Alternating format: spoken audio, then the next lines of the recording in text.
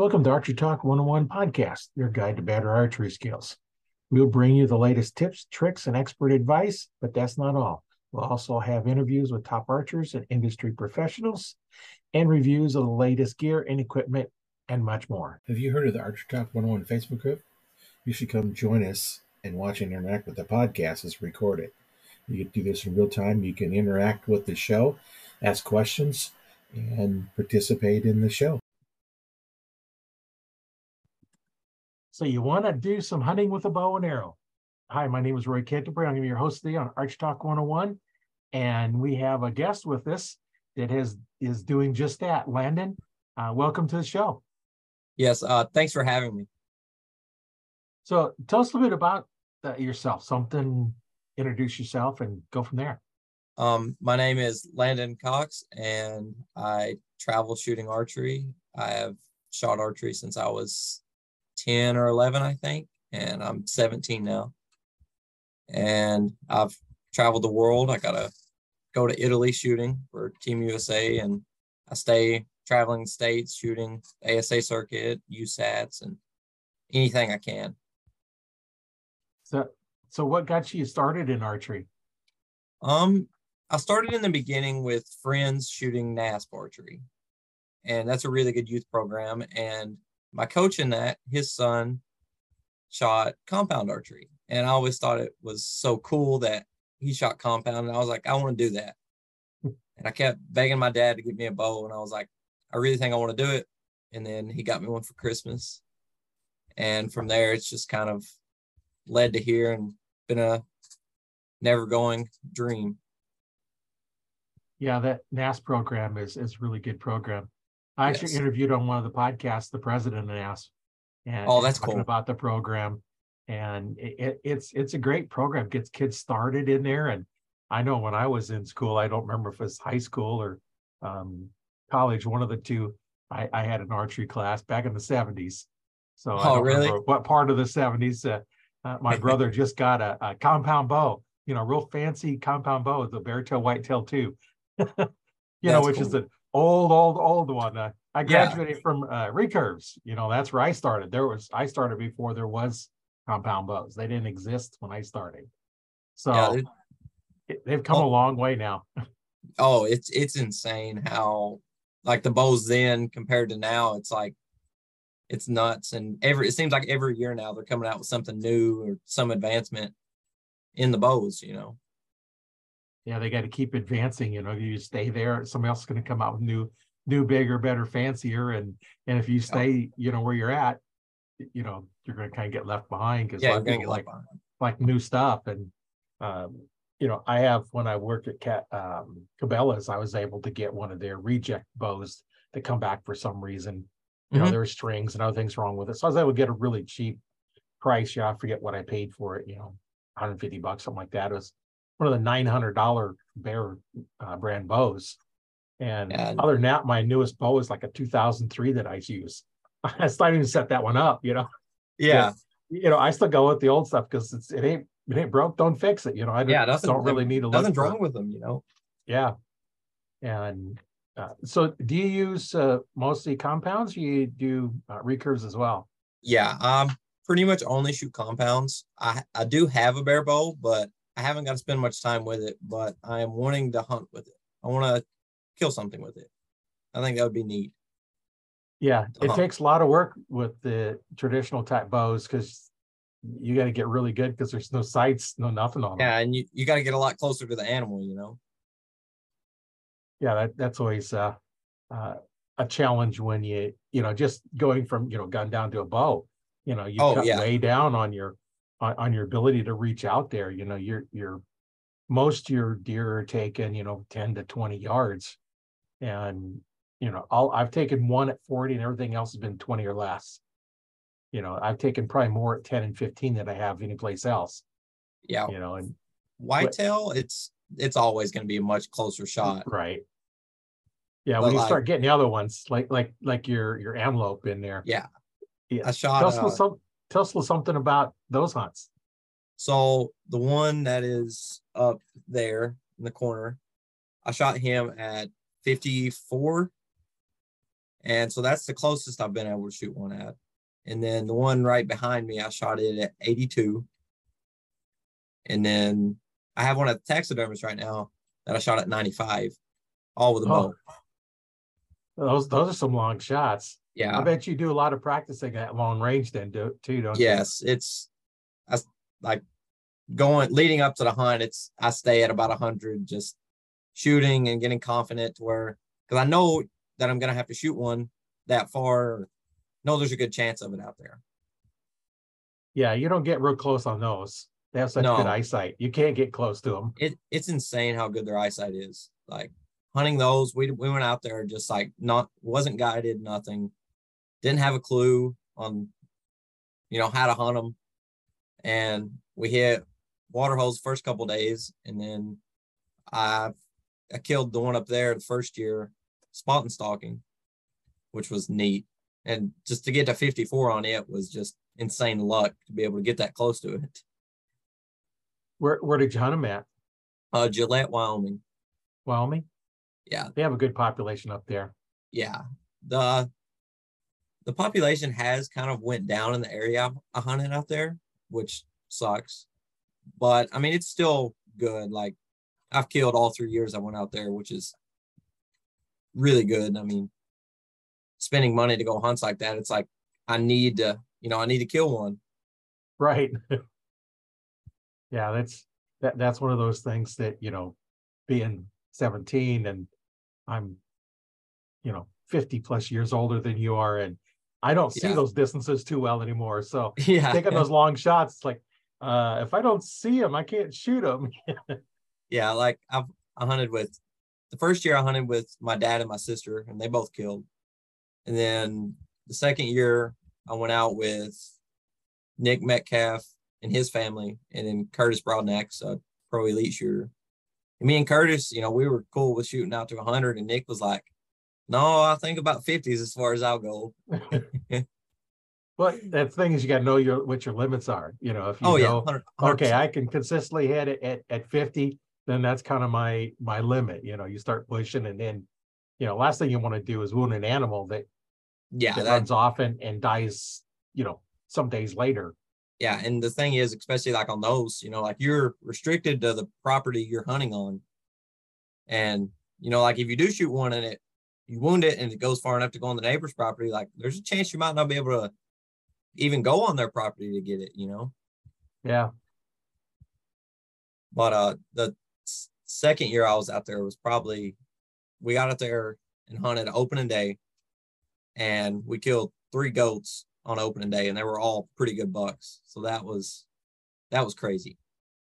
That was pretty good when you can go in and you can get that kind of a success. That says a lot for your ability to track them down, because they're definitely not an easy animal to hunt. No. Nick and his wife were in a blind together, and we were all in a group chat on our phones because like trying to keep updated, like somebody shoots or whatever. And Nick texts and he's like, Candace just shot one.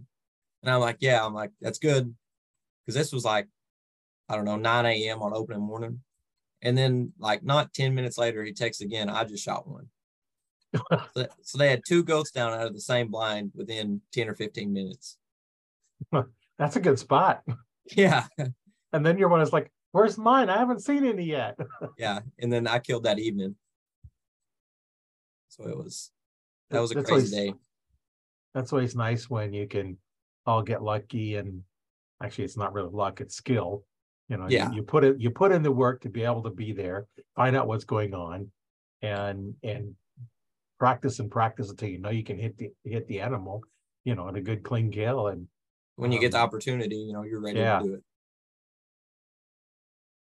I guess that's kind of what luck is, being prepared for when the event comes, that you're there. When you actually get the opportunity, Yeah.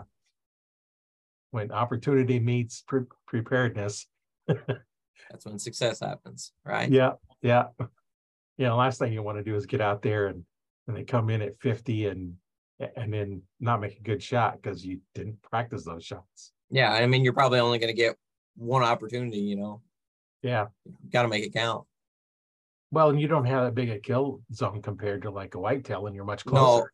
I didn't realize that until I got out there the first year. And it was really because my sister killed opening morning that year.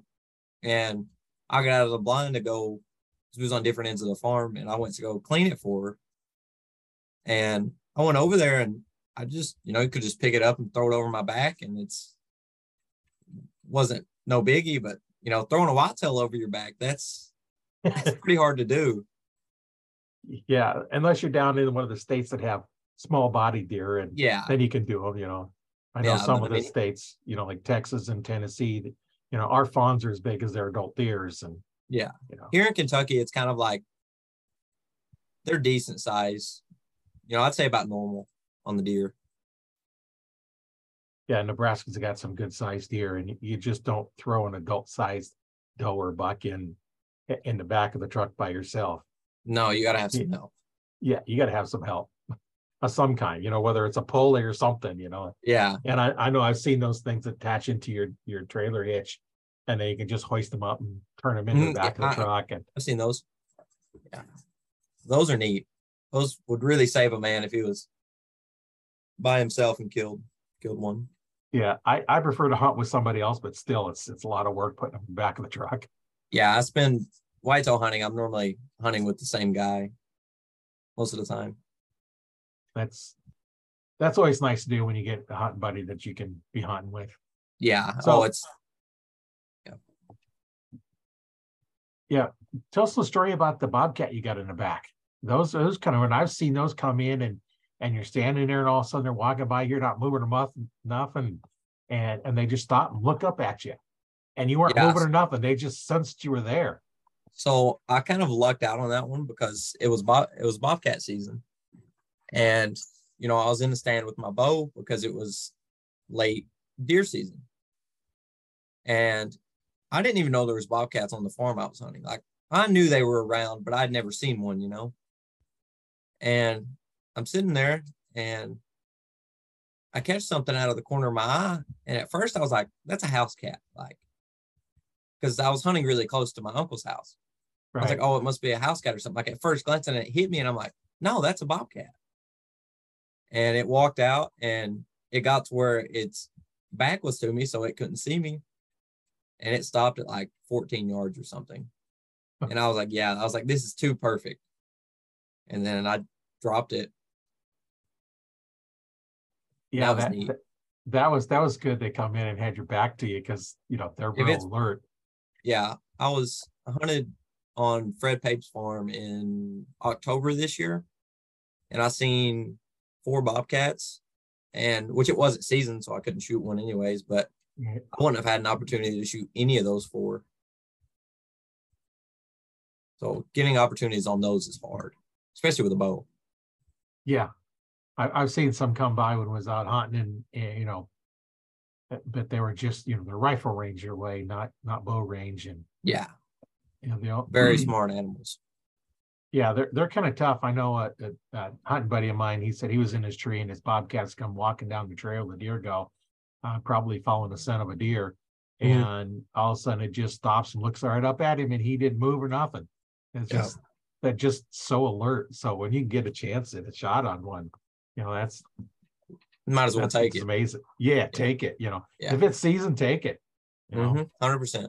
As long as you got the tag to shoot them, and and it depends on where you're at. Some you might need a fur bearer spray. Some you might need other tags. I don't know. It depends on how each state's gonna be a little different on what they do. Yeah, states are different on it. Some states don't even have a hunting season on them, and then I don't know if Iowa did. Iowa didn't used to have a hunting permit on them, but Nebraska did. Yeah, things have changed. It all depends. 100%. So, what's been your most challenging hunt you've had? I would say antelope this past season. That was some hard hunting. It was conditions weren't good. It was cold, and for antelope, you want it to be hot. You want it hot, so they have to come to the water. And the farm I was on this year just wasn't very good for spot and stalking because it was just so flat. It was pretty much impossible. And I think I killed on the third day. So the first day I didn't get out of the blind from sun up to sundown. Second day, same thing. And then, no, I killed the fourth day actually. So I spent 3 days straight. You know, the only time I wasn't in the blind was when I was back in the room sleeping. And those are very long and boring days, especially when you're not seeing much. And after the third day, I was like, no, I was like, this isn't working. I was like, something has to change, or, I'm just not going to kill a goat this year. Right. And I got out of the blind Thursday night or would have been Wednesday night, I think, and moved the blind I was in to a different water hole. And because I had watched goats go to that one from where I was at, I had watched them walk right through it, and I knew they were there. So I was like, I'm going to make a move. And then the next morning at like 10 a.m., that buck stopped at 95 because he was chasing some does, and the does came in, but the buck wasn't, and he was at 95. And I was like, this has been my first chance this week. I was like, I'm going to take this. And then we found it. That does sound like a pretty challenging one. Just sitting in a blind all day long and not seeing anything, or seeing them off where you can't get to them. Yeah, that's because I mean, on those you can see forever out there, So it sucks just watching them, several hundred yards away, just knowing they're not going to come over to you. Yeah, too far for bow. It'd be okay for a rifle shot, but not for a bow shot. Yeah, it was. Yeah. And then there was one really big goat on that farm, and he was a Boone and Crockett goat. And I seen him the first day, the day before season, we seen him. And then the day after I killed, he showed back up on the farm. And I'm like, you got to be kidding me. Yeah, if you waited, but you never know. Yeah, he wouldn't have came back if I'd have waited. Yeah, that's just where they go. It's like, okay, he knew it was safe because you'd already got yours, and he was safe now, so he'd come back. It's amazing that kind of the instinct that some of these animals have. I know. A buddy of mine was telling me he was out in his tree stand, and there's a trail coming down, trees blocking it, and then there's a spot where the shooting lane was, and then more trees. And he watched his buck come down and stop right before that shooting lane, and then run just to get through the shooting lane and start walking again. that's about how they do. And it's like, how did they know? There's something they sense that stop, danger, run. Okay, it's over. Yeah, then we're good, Yeah, it's weird, and I know all of us have kind of stories like that, and I'm sure you have one. What do you have a kind of story like that happened where they did something weird like that? Yeah. So this would have been November 3rd, 2021, because I ended up killing a buck this day. And we had hunted on the 1st, which was a Monday, and then it was me and my hunting buddy, and we had baseball on Tuesday, so we couldn't go hunt because we had baseball practice. And on Monday, we seen the buck. We seen a pretty good 8-pointer on public land, but he just wouldn't work in for a shot, He was just staying on the other side of the field. And we was like, okay, we'll get back at it, and he'll probably come in on Wednesday. Well, it was like clockwork. At 4:30 every day, he was coming in, working a scrape, and then sometimes he was coming over like toward the stand, and sometimes he was just going to the other end.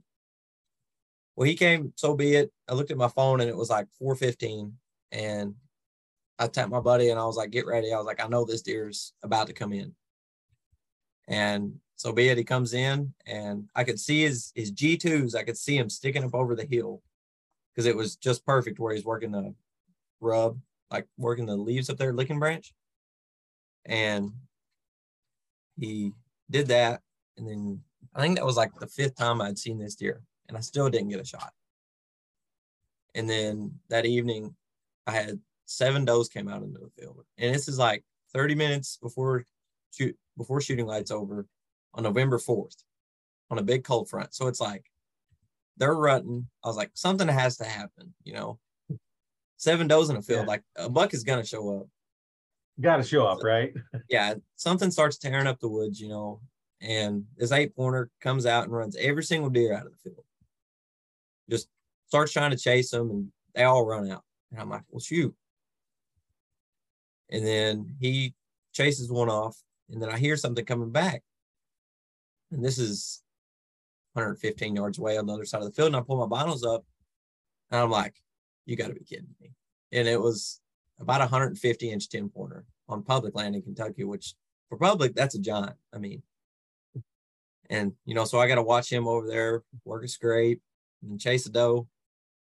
And it was like, neither of the bucks would come in. They was just, if I'd had a rifle, or if it was rifle season, either of them would have been dead. And then the 8-pointer finally worked back through like 10 minutes into shooting light. And I got a shot on him finally, but I think that was the 6th time he had came through that I finally got an opportunity, which was crazy. Yeah, we all have kind of stories like that they come in and do weird stuff like that. You just never know. Yeah. What's been your most rewarding hunt you've been on?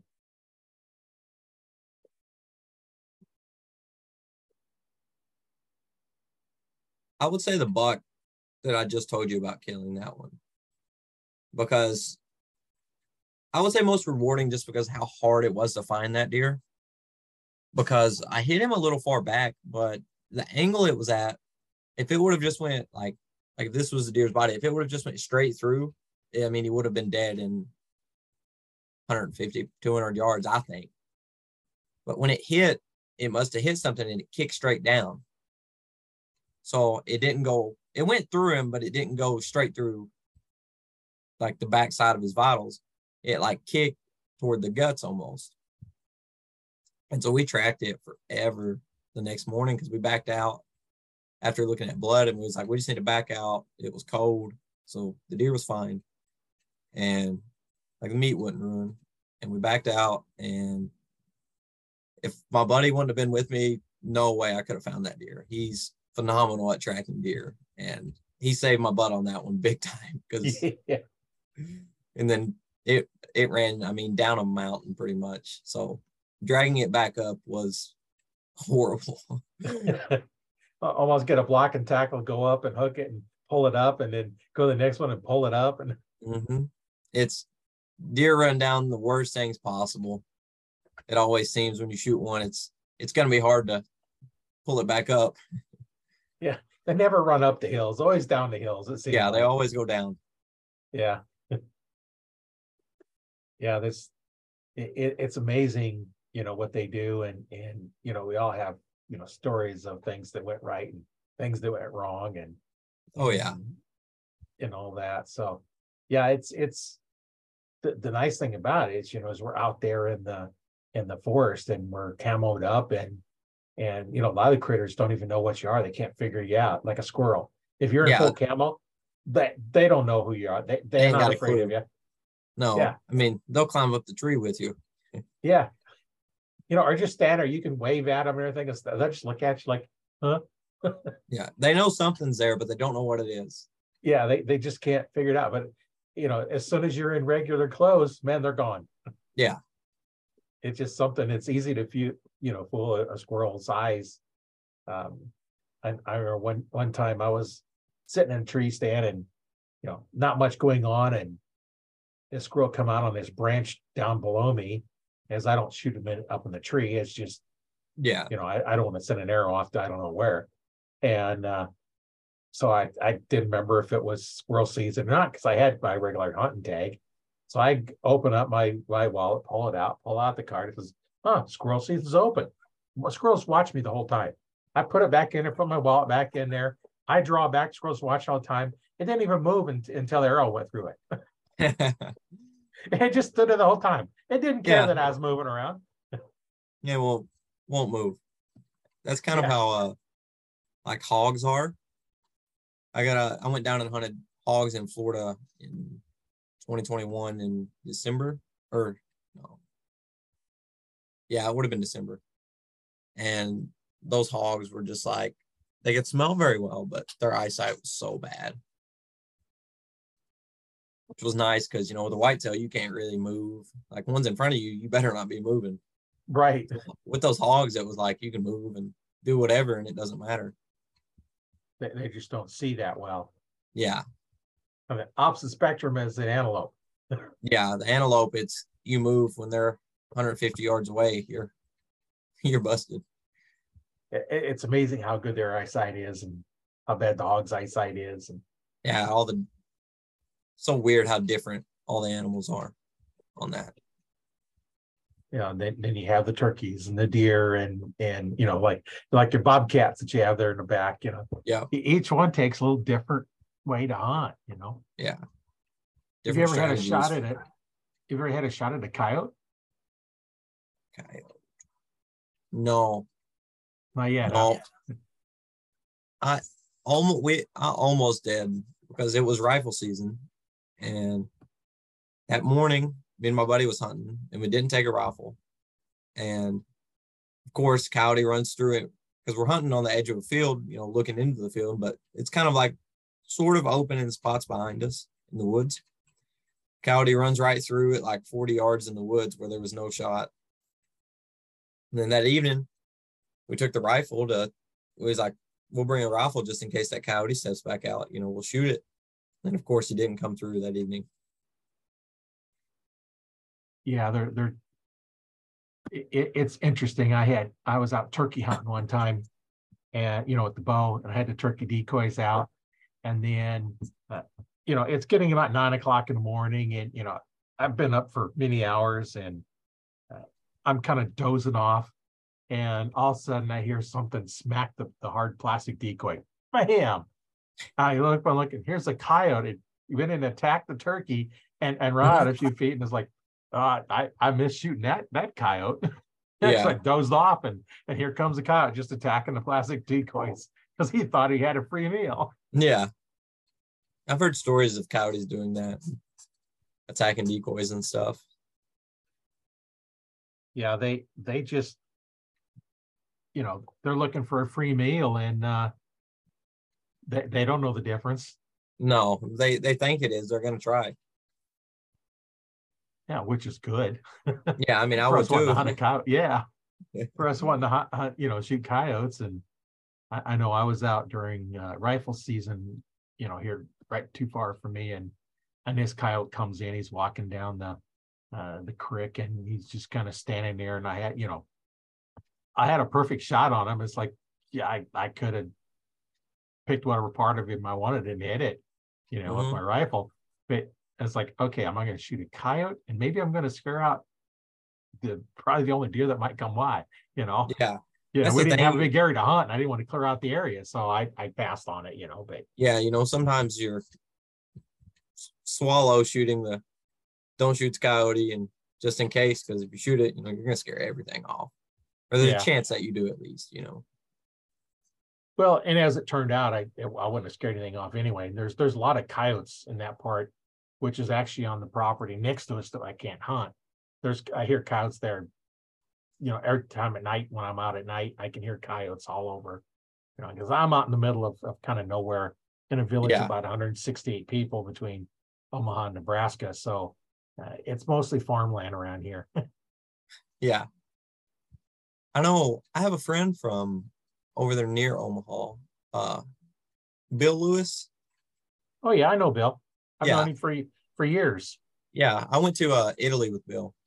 Oh yeah. Yeah. Yeah, I know Bill real well. Yeah, super good dude. We met each other in an archery club that was back in the 90s, and in fact my strap-on release I bought from him. I still have it, still use it. It's my winter backup release. I have a handheld, a Carter Chocolate Addiction, that I use for everything. I use it for hunting. I use it for everything because it'll lock right onto the loop and just hang off my bow. Yeah. And I need, on that, I need my hand kind of pretty much open right at the seam because the trigger fits right in the seam between my index finger and my thumb. And if I don't have something on there, then if I have something on there, I can't feel it. So I can't feel the trigger. But when it gets really cold, I don't want to have basically my glove basically covers the back of my hand and a little bit on the palm. The fingers are all missing, the thumb's all missing. So there's not much there. But when it's really cold, I go to that strap on and the wrist strap. And then I just need my index finger out. The other one could be kept warm. I can put my hand in my pocket. Yeah. I don't have And to grab handhelds that cold metal. handheld, yeah, they get so cold during the winter. Oh yeah. Up here in Nebraska, it could easily be single digits when you're out there hunting. I prefer not to go in that colder weather, and just because the older you get, the harder it is to move when it gets cold. Yeah, I hate hunting cold weather, but it seems like I end up doing it every year. Yeah. It doesn't get horrible here in Kentucky, but I mean, there's a couple days where, yeah, it'll be down closer to 0. Yeah, we have lots of days like that in our hunting season. Yeah. Of course, our archery season starts in September, and here in March, the archery turkeys starts now, goes through May, and shotgun I think starts in April sometime. I forgot to look. Yeah, our deer season opens in September, and then closes in January, I think. And then, yeah, I don't know when bow turkey opens. I know shotgun will open in April. So tell us about your trip over to Italy. Yeah, so in May of 2022, they hosted trials for the 3D World Championships, and I made the team. It was me, Bill Lewis, and Jeremy Jarrett. And in September, we traveled over to Italy, and I flew into Rome with my dad, and we had a day in Rome. I think we only had a day in Rome, so that was cool. We got to go see the Colosseum and Trevi Fountain. I think that's what it was called. Just a bunch of really cool old stuff over there. And then we traveled to Terni, Italy, where the tournament was, and everybody met up there that was there for Team USA. And that was a senior class. So pretty much there was a lot of professionals shooting it and grown men. So being 16, that was definitely something else going into that, knowing that, that's some of the best in the world and better be on my game to shoot against these guys. And the first day just sucked. I mean, it was rough, but the second day I was able to shoot really good. So I at least got some takeaway from it. And then I was the highest compounder from America, and I got to shoot in the team event with 2 other guys. It was a longbow and a bare bow, and we shot the second highest score of the day, but got beat, which sucks. Yeah. That would have won against anybody else but Spain. So it's bad luck, I guess, on the drawing. Well, when you shoot against the best, it shows what you got to do to step up one level higher. Yes. So how did you do in the individual? I think I was 23rd. 23rd. Yeah, because I was 22nd makes head-to-head matches, so that hurt being the first man out of matches. But hopefully I'll be able to go back next year and do better. Well, being the first time there and at your age competing against guys that have a lot more experience, I'd say that's pretty good. Yeah, I was happy. I mean, I did not have time to really practice for that because it's all judging yardages. And the 2 weeks before I left, I was in Wyoming hunting. And so I got back from Wyoming and I was home for like 2 or 3 days and I flew out. And then I got to judge a little bit like when I was home, but nowhere near enough. And I was like, hopefully when I get over there, they'll have practice animals I can judge on because all the ASAs do and, IBOs and always have practice animals.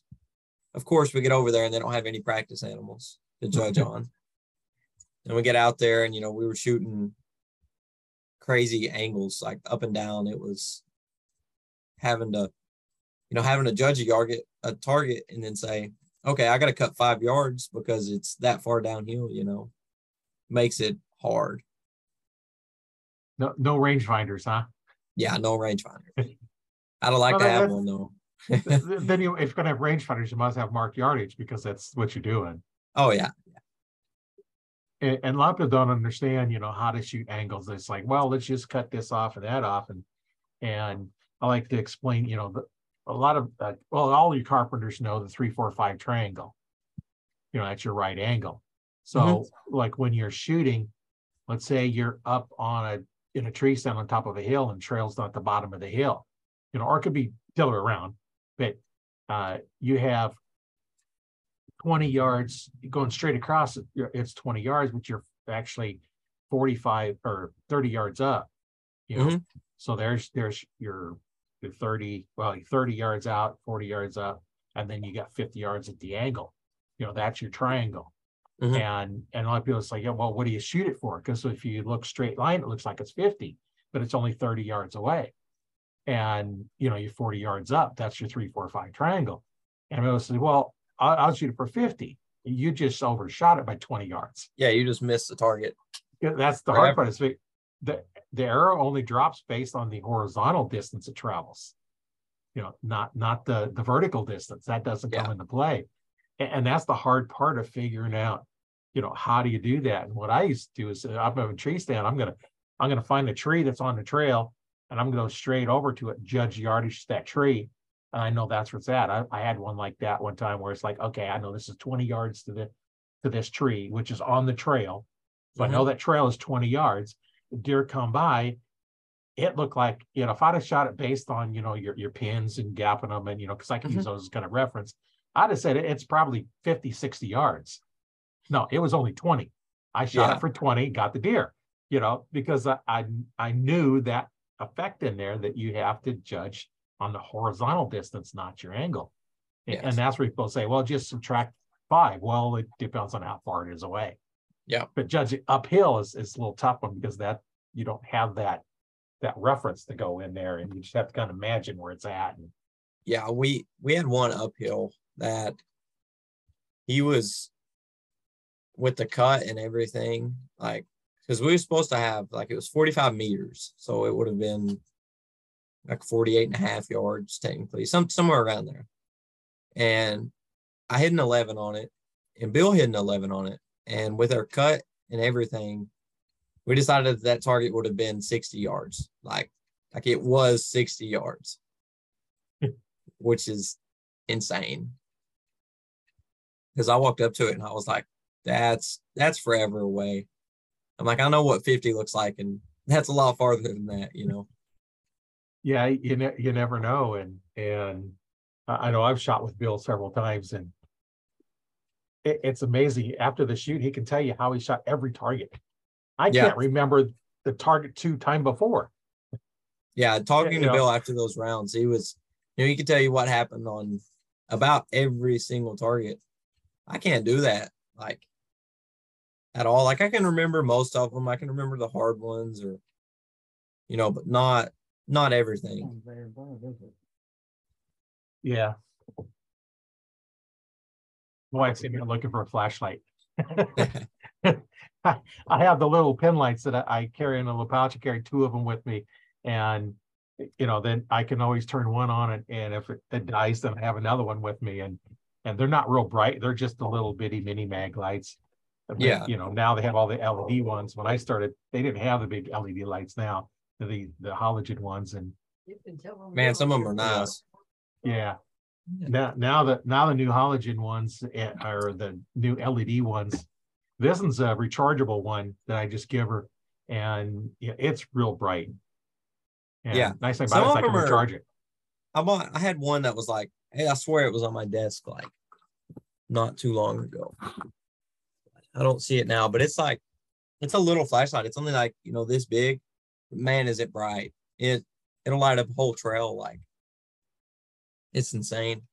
It's just LED, Yeah, I've got one that Surefire 6P.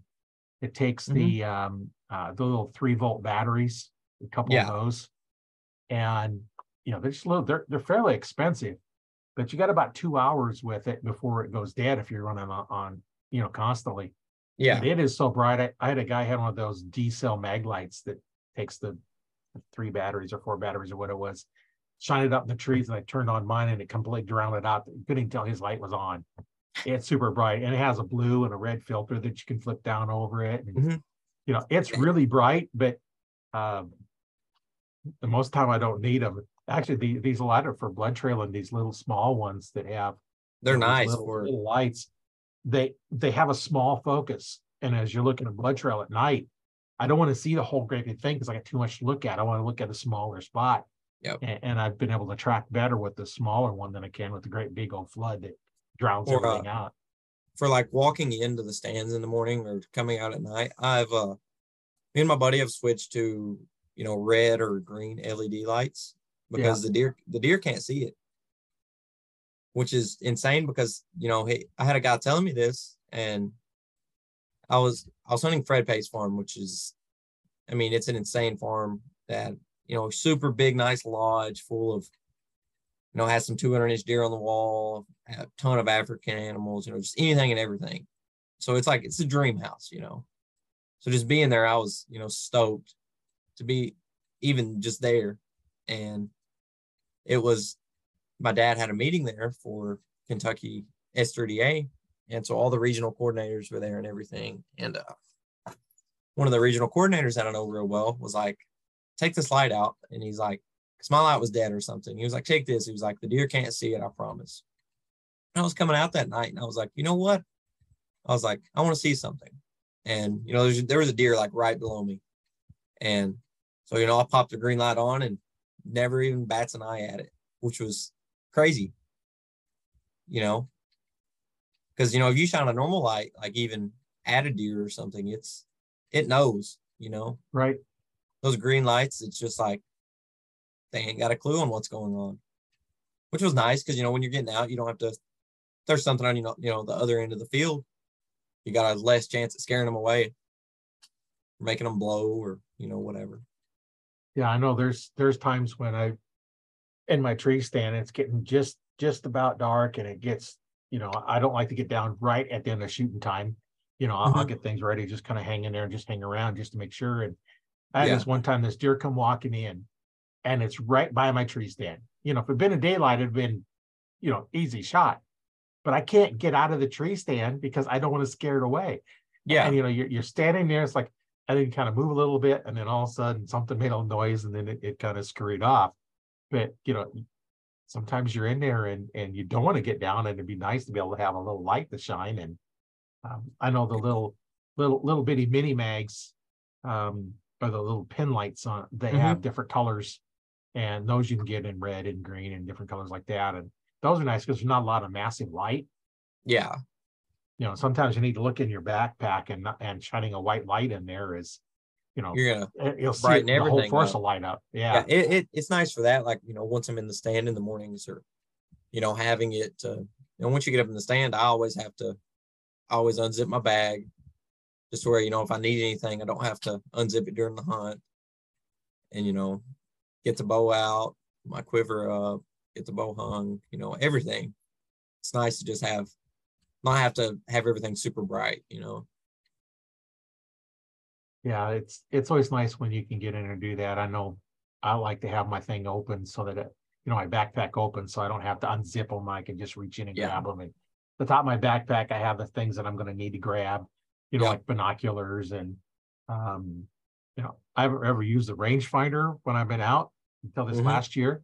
I didn't use it during archery season, but I used it during rifle season because I wanted to be far enough away where you need it, where they were coming out, because where we was hunting this year for rifle season, they weren't showing up during the day, so archery just wasn't going to work because they never come through during the day.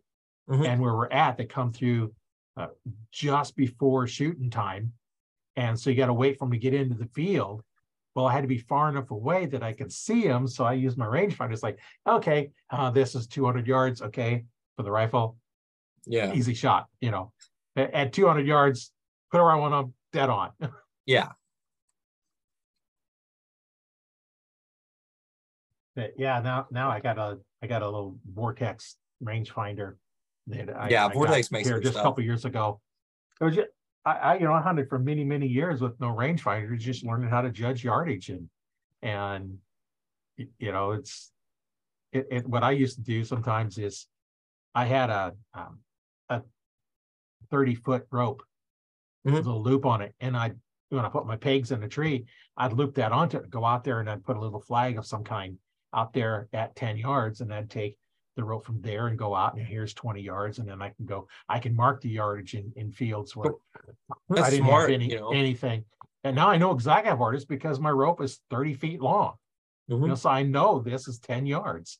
That's and smart. I can just go out there and mark. So now I have marks out especially in open fields when you're not used to it. Yeah. That helped a lot until I finally figured out, how to judge yardage. And then I learned how I can just step it off, and I know, okay, that's 20 yards, that's 30 yards. Because when I took an orientation class when I was in college, and you don't count every step, you count every other step. So because otherwise just counting too much, just count every other step. And I know I walked off many times. 11 and a half steps is 20 yards. So I step off 11 and a half steps, that's 20 yards. And then if I step off, I can do increments less than that. The math gets a little bit more difficult trying to do shorter than that. But, between 10 and 20 yards, I'm going to put the pin in the same spot anyway. Oh, yeah, me too. Yeah. On my hunting bow this year, I could really do that because it was a 75-pound bow. So that arrow's moving out of there. So your gap's going to be a lot smaller, and it's going to hit the same, further distance. Yeah, I generally hunt with 70 pounds, and I found the difference between 20 yards and 10 yards is about an inch. Yeah, it's not, and it's not enough to even worry about. No. Now the closer ones, 5 yards and under. Yeah, that's a big difference. Yeah. At the ASAs, they've been shoving like 3 to 5 yarders in, and they get some people because when you're shooting a 50-yard course, 50-yard max, and you're shooting range, and then you got a 3-yarder, and you're like, what do I do? Especially like the first time they did it. Yeah, I had a program. I don't know where it's at anymore, but I don't think it'll work on the new computers. But it would print out a sight tape for you. Yeah, I know what you're talking about. Yeah. You'd measure the distance between your knock and your peep, and the peep to the side, and the speed of the arrow, and all that. It would calculate everything for you.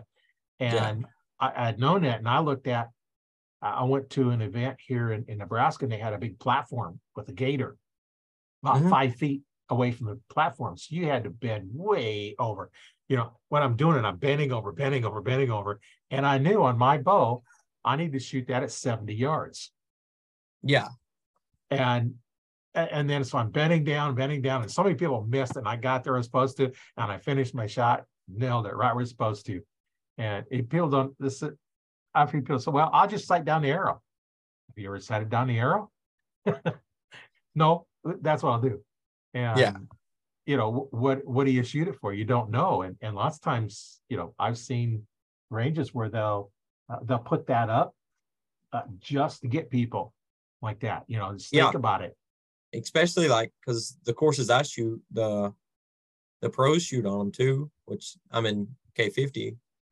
So the pros are shooting them, and if you're in pro and you're on the leaderboard and you miss that target, or don't 12 it. When I say miss it, you don't hit the 12 on that. You're out points right there because 99% of the field is going to get that one.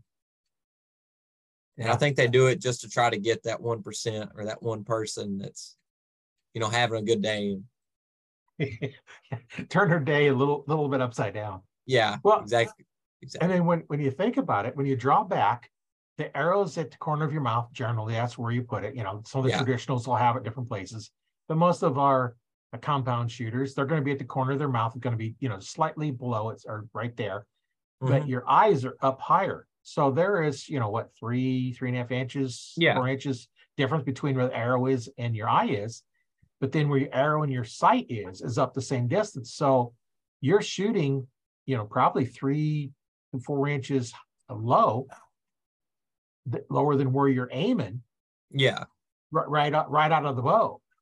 And, one way to kind of test that is, put a target up, shoot it at 5 yards, put your pin on that spot and see where the arrow hits. And then see what you have to do to hit it, and you can figure out what you need to do. And, you got that trajectory, going in, it rises up. Same thing on a gun. The barrel's actually tilted up slightly so that you shoot. You can sight those in going in, like at 25 yards, depending on your load. You might be on at 100 or 200 yards, depending on where you're at. I know I sighted in my rifle. I'm dead on at 200 yards. So I'm also dead on at 26 yards. Yeah, which is nice to not have to move it. Right. Like at the, running open sights or roll-ups, whatever you want to call them. When word got out that there was a really short target, it was like everybody was taking their bows to, say the elite booth, because they have a target right there you can try their bows on. But everybody was getting, their 3 and 4 yard marks on that, or going to Matthews or all the booths, just trying to scramble to get something. And I was one of the guys that didn't do that and got out on the range and just hoped I wasn't up first on it, because whoever shoots it first, I'm like, what'd you put it on? And then just kind of, I don't know, I have a decent idea now. Down there in Foley, I didn't, because I switched to dart and archery. I switched to their bows. And so I didn't know on the side marks, because it's a different speed than my point was last year. And so I was like, I could miss this just because I don't exactly know where to put it on. But I think I put it on, it was 4 yards, and what was it? I want to say like 39, I think, yards on my sight tape hit. So it's just, the bow, the speed, and everything plays into that so much. Yeah, a lot goes into that. And you just, that's kind of the fun, is figuring out, what have I got to do in these different situations, trying to troubleshoot. Yeah. You hate to do it when you're at the competition. It's like something comes up. And knowing that, we should all know how to do that, because I've had shots where the deer was basically walking underneath my tree stand. Mm-hmm.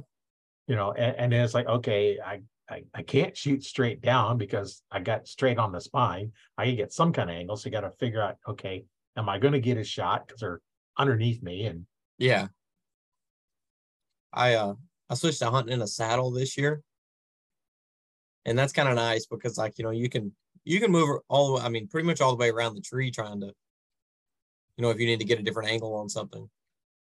Yeah, I've heard a lot of people starting to go to the saddle. I've never used one. I've never really seen one up close. Yeah, I ordered one and got it, and I was like, well, I had wanted one for a while, and I just had never got around to committing to it.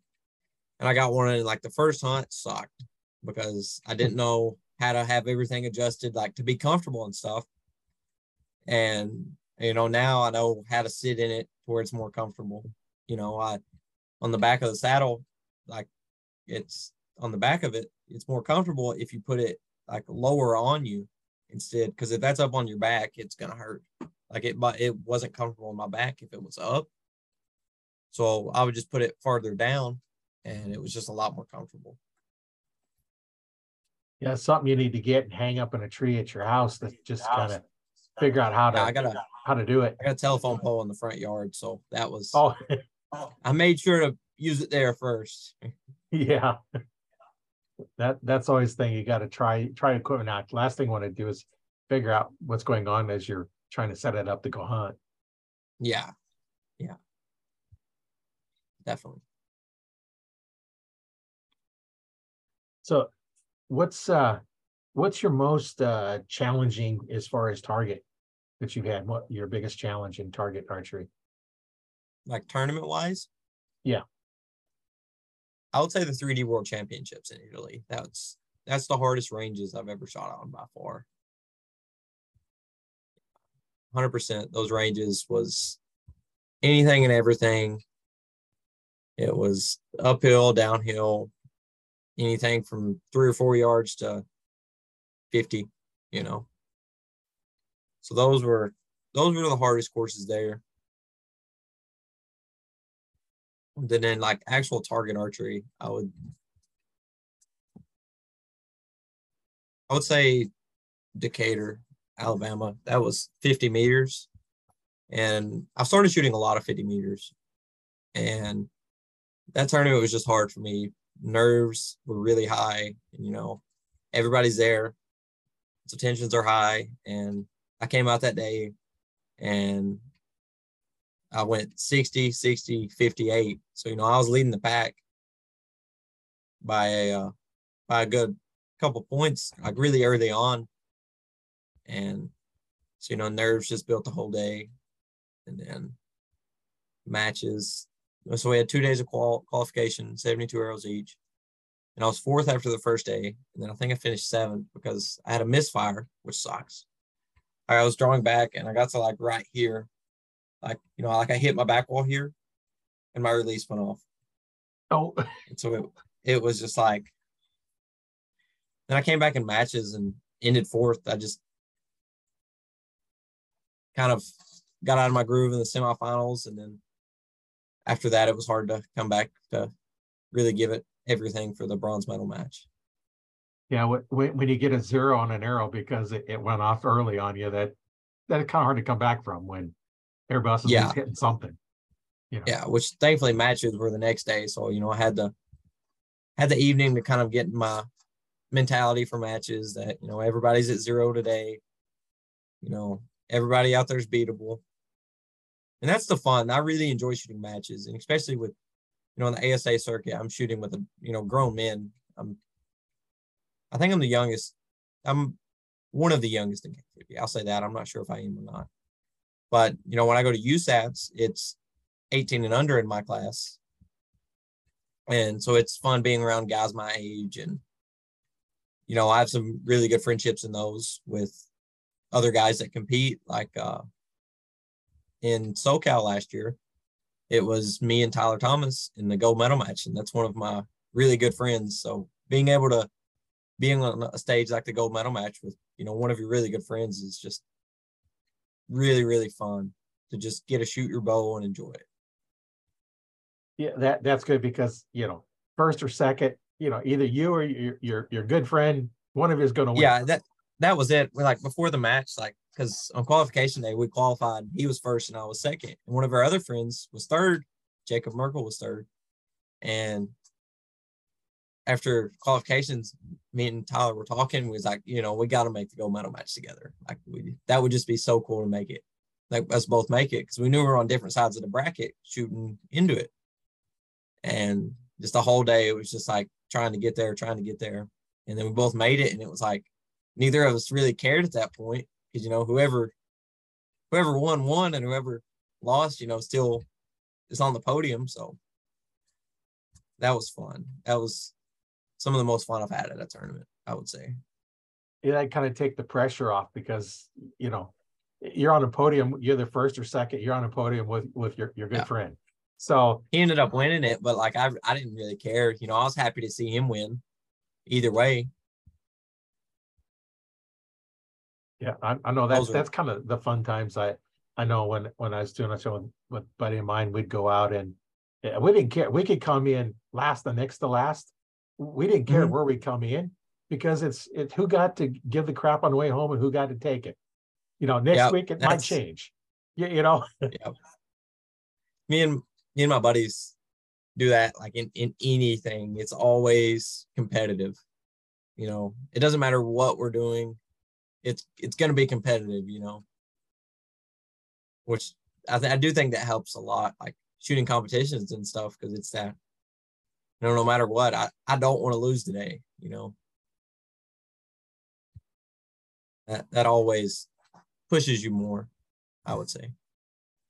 Yeah, the hardest part is when you make a bad shot, you keep thinking about that bad shot, and then you make another bad shot. You keep thinking of the 2 bad shots. You make another one. Next thing you know, you're all done. If you shoot that bad shot, it's like, okay, whatever. I don't care.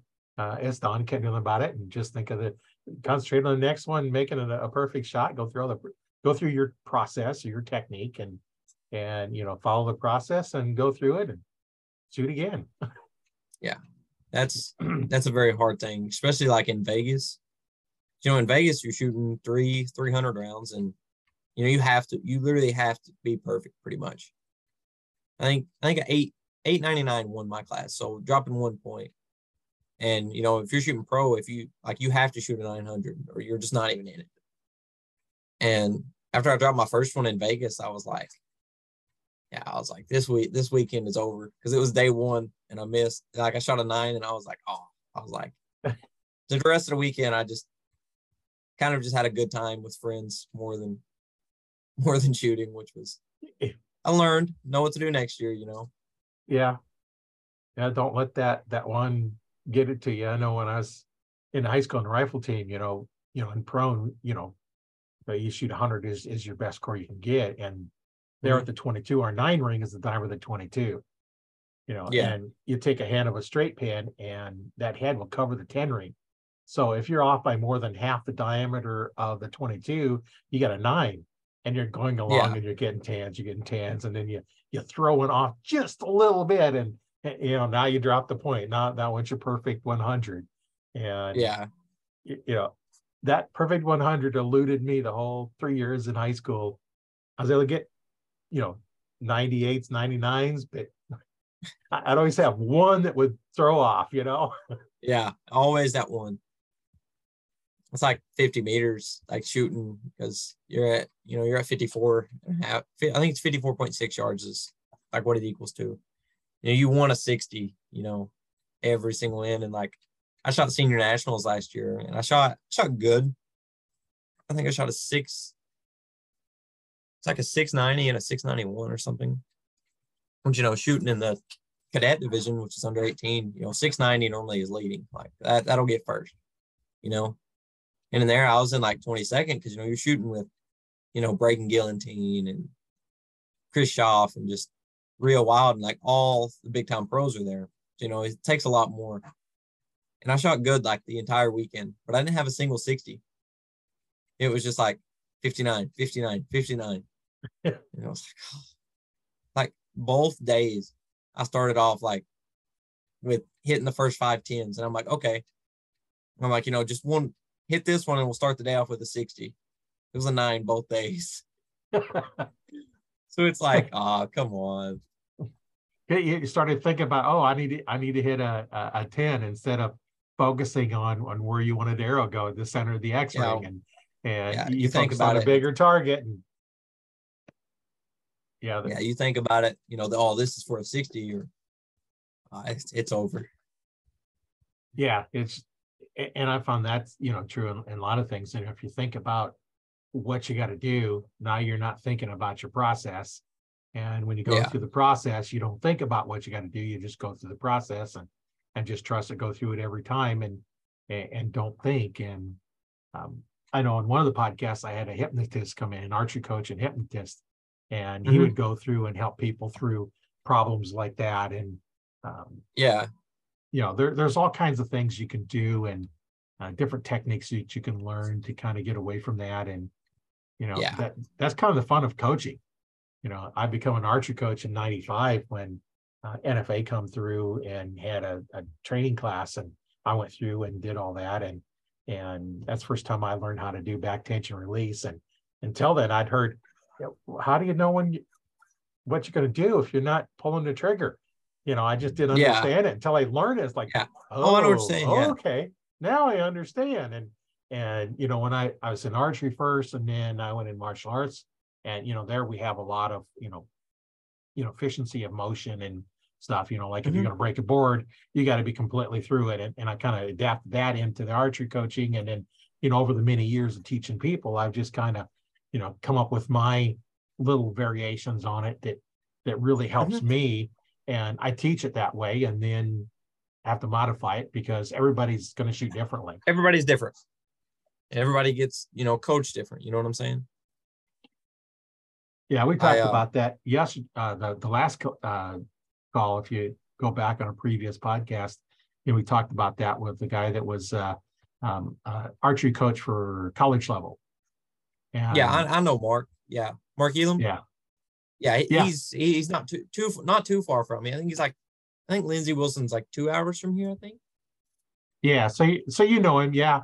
It's Yeah, and amazing the different levels between, the junior high and high school and then college level, instruction and what they do and variations on it. And, we got into quite a bit. Anybody's interested in that, go back and listen to the previous podcast. We went through a yeah. lot of cool stuff that, it's just all amazing, what you can learn and how everybody's different. And, we talked about the fact that, that's the fun part of coaching is, working through the problems. You have a problem, let's work through it. Oh And, yeah. that's the nice thing now is we have a lot of resources available. And Oh, there's so many. And that changes the game completely on, having access to that stuff and being able to, I'll just hop on YouTube and, find a lot of different things, yeah, which is some nice. things right, some things wrong. Something's wrong. Yes. Yes, I agree to Yeah. that. Yeah. There's a few people Yeah. that I'll watch and listen to. And, that's why, when I started the podcast, I also started Arch Talk 101 Facebook group. And Mm-hmm. there, if you want to upload a video of your shooting, we'll take a look at it. The nice thing about Yeah. that is when I first started, if you want to watch it, you're going to record it on a VCR tape. Yeah. Your phones didn't record videos at that time. And Yeah. There was this is no in the getting, 90s, And so I'm coaching and I'm having to watch it, and you're going to have to shoot and shoot and shoot until I can pick up what you're doing different or what I can help you correct on. And now I just do a video and I can rewind it and watch it. And it's just so much easier. And, in that group, those that want to join that group, it's all about archery. If you want to, Arch Talk 101 is because beginners, we kind of cater to the beginner and asking questions.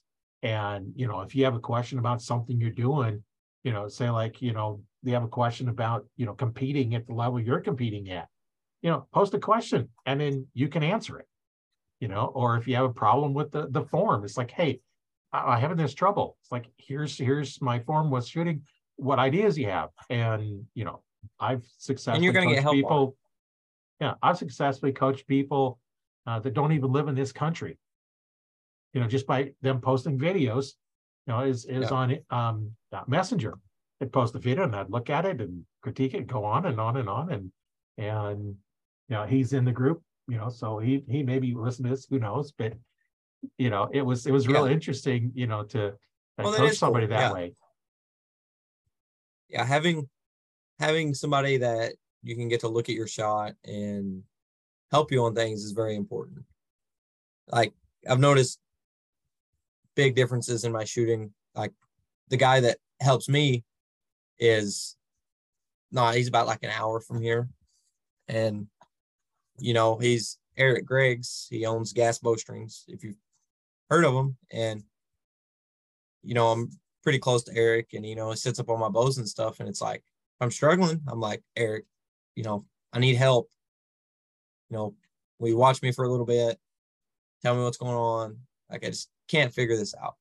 And, having somebody to go to just do that makes a world of difference. Yeah, nice. As you can just send him a video of your shooting. And oh, yeah. What views you need to have in order to get them, see what they want to do. And, from different angles, your little selfie sticks, you can hold the camera up and different angles while somebody's recording you. And, that all works really, really nice. And then, like Mark and I was talking, it's like, it doesn't beat being there personally, for beginners. Somebody like you that's been shooting for a while, I can say, okay, you're raising your shoulders. You know what to do to correct it. A new person's like, did you raise my shoulders? Okay. No, lower your shoulders. Okay.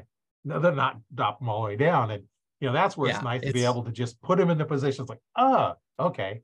Where somebody's a little more experienced, you can just say, hey, quit pulling the trigger. You're doing this. And like, one of the big things for me is like right now, and like the age I'm at, like, I'm still like learning how to like mentally take tournaments, being in those high pressure situations, and like, knowing what to do, knowing to trust yourself, and, making it happen. is that's just very hard, and that takes a lot of like just doing it and failing more than anything.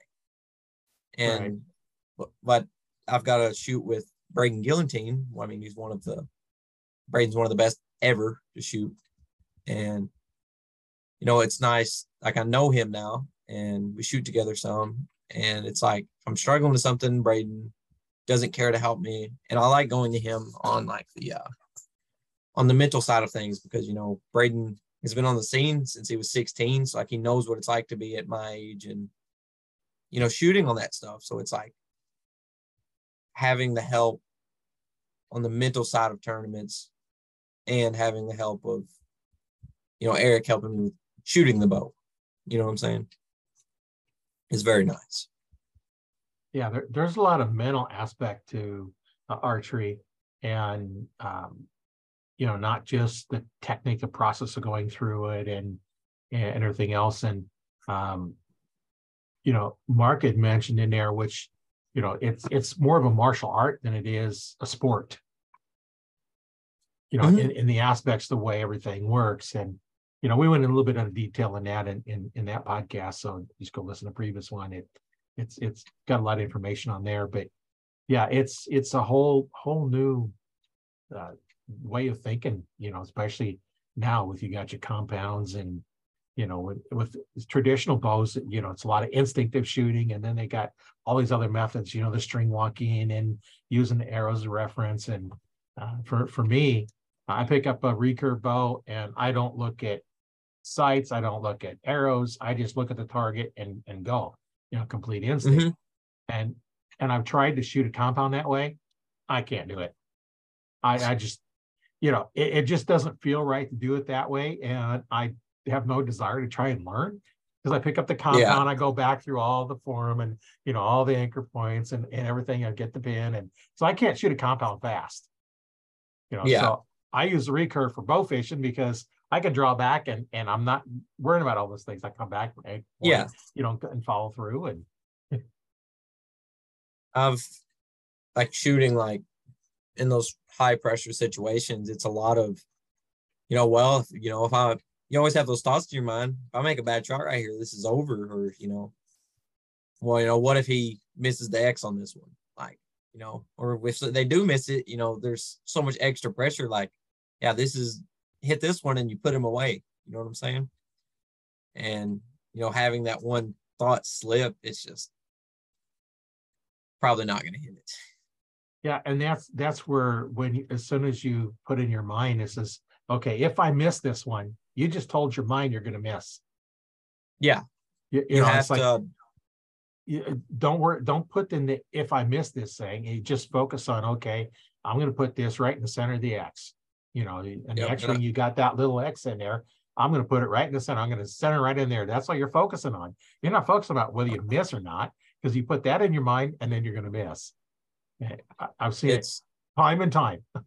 Happens so much. And you have to have, like, in those situations, you have to have so much confidence in yourself, like in your shot, that like, I'm gonna go out right here and, I'm going to shoot good and, do this no matter how many people are watching, or, whatever the situation is. You have to, you have to trust your shot to do what you need to do. Yeah. And that's just a matter of, going through and just practice. And, and thinking about, one ways that you could do it. It's like, you got your target and you're constantly shooting. Well, try drawing it back, getting your anchor point, getting everything all ready, eyes closed, then you open your eyes. If you're on target, you're doing it the same. And then go ahead and shoot. And then draw back, eyes closed, get on your target, you're on your target. If you're not on target, something's wrong in your position. You need to move your foot or something. You're off a little bit. You need to do something different. You should be able to draw back and be on that target every time. We used to do that in rifle team all the time. We would get on target, we'd close our eyes, breathe out, breathe in, breathe out, open our eyes. If we're on target, we'd breathe in, breathe out, and squeeze trigger. If we're not, we could twist our body. Maybe it's a matter of moving your foot an inch or your knee an inch, or twisting something and going in a different position. And then that way your body is doing the same thing every time, and you're not stressing your muscles. Because if you're pulling on something, where are you going to end up? As soon as you shoot, you're off. Not in the middle. I mean, yeah. So if you can't be completely relaxed and draw back your eyes closed and be on target, now I wouldn't shoot with your eyes closed unless you're close enough you're not going to miss the target. If you're at 20 yards, especially outdoors, you don't do it because something could walk in front of you. Like last time I was out shooting and the cat comes running downstream, and hops up on top of the target. And anything can happen, Yeah. And so I kind of created a funny TikTok video. It's like, cat's on the target. And then I had it, where it kind of sang the voice in there. And it's like, the cat's on the target, the cat's on the target. I had to wait for him to decide to come down. It's like we have a house cat, and we have a hallway like on the other side of this wall. It's like 10 yards that I shoot in. Like we have a target at the end of it, and especially during indoor season, like most nights, most of every night I'm in there shooting. Especially like if I go to a ball game with friends or something, and I don't go to the 20-yard range, I'll just come home and shoot here at night. And like every time, it's my sister's cat, but it's the house cat, and it always will run up and down the hallway when I'm shooting, and won't just go sit somewhere like it normally does. So you got to wait, because you never know what the cat's gonna. It might just hop up on your target as you shoot. Yeah, the most she'll ever do is just like claw at the target, because like it's one of the big 4x4 big boy targets. Oh yeah. So I mean, she likes to claw it. That's about it. Yeah, it's there's just so many things that can go wrong and go right. It just all depends on your attitude. And I've talked to people that have amazing attitudes towards shooting, and their mental attitude is just just top notch. And they're young, and they're going to go places. And it's just a big inspiration to a lot of archers, when you can see somebody that's struggling and then come through and come back, Yeah, and it's just so much fun. Doing this. I've been doing this over a year now, and I think this would be number 82 podcast. So wow. Yeah, that's impressive. That's a lot. I started doing out, just me providing the information, and then I started doing interviews. And then once I started interviews, then I had so many people, I had to go from once a week to twice a week. So now the podcast will come out on Mondays and Fridays. And then I upload the video part of it, because, we can watch what's going on. And sometimes there's an advantage to, especially I'm talking to a vendor, we can show their products, and I'll actually share screens of their website. And that comes out on my YouTube channel on Tuesdays and Saturdays. And I used to upload it to the archery group, on Sundays before it come out. But I just say, okay, I'm going to provide extra for them, because now they can communicate with us, which every once in a while I look over. I'm looking over the screen, see if anybody made any comments. So they can watch this live. So they might get 2 a week, 3 a week. Sometimes I've done 4 in 1 week. So I mean, that's nice, especially like say yesterday with you had a college coach on there, having they could ask whatever they wanted to about it. And a lot of people, like on the college level of things, don't know a lot. But like my sister shoots at the Cumberlands, and she's had a successful 4 years down there. So I've got to learn a lot about the college of archery and how that stuff works. But I feel like at my age, there's not a lot of people that know about it enough. Yeah, because you can actually get scholarships, for archery. And that would be amazing to be able to get a scholarship just to go shoot your bow. Yeah, I'm hoping to go down to the Cumberlands and shoot for them. Yeah, that would really be nice. Your sister's got all the information there, and maybe we can get her on one of these days to talk about her experiences at the college level. And yeah, you should. She's a really big shooter. I mean, she'll be shooting the World Cups this year and stuff for Team USA and everything. So yeah, that's really good. yeah. Well, you have any parting thoughts? I don't know. Not really. You have any more questions?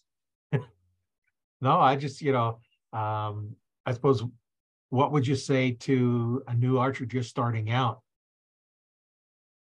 Stay at it.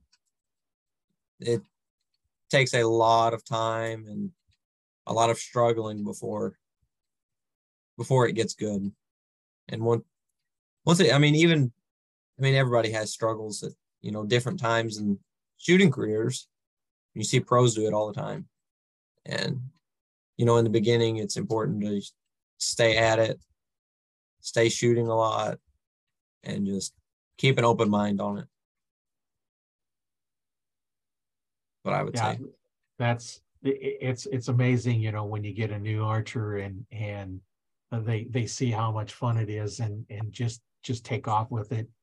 It's a sport, and if you have troubles with something, you ask.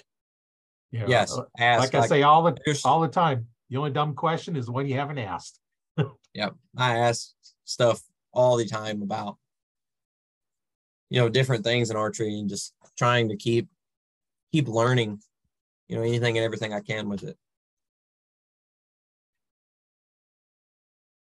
Yeah, well, it's been a lot of fun having you on the show. I know you're going places. Thank you for having me. Thank you for having me. Yes, I've enjoyed this today. It's been a lot of fun talking about hunting and archery and everything. Yeah, that's the best part of this. I get to talk to other archers about hunting and archery. Yeah, what better gig than to exactly. talk about archery, and then promote the sport of archery, because there's a lot of people out here, and sometimes I'll get into some of the manufacturers that have a new thing that's really cool, and I get to present it to other archers that are hunting and stuff like that. So yeah, that's the fun part, and talking to people all over the world. If you can speak English or get a translator, we're going. Get on there. And just hearing hunting stories from other people's cool to me. Like, I enjoy listening to hunting stories from other people, no matter what it is. Yeah, and if we've hunted, we have a story. If you've hunted exactly. once, you have a story. Yes. If you're preparing for your first hunt, you have a story. You always got a story about it. Yeah, always got a story. When I started out, if I seen a footprint in the dirt, it was a good day. All I need to see a footprint in the dirt. Okay, that's a good day. At least there's deer in the area. At least they're there, right? There wasn't a lot of deer. In Nebraska, we had 2 tags. That was it. That's all you could get. And then now they've got so much that they have season choice ones. You can get multiple deer. You can get a bunch of those, and then it's got from, okay, now I seen a deer.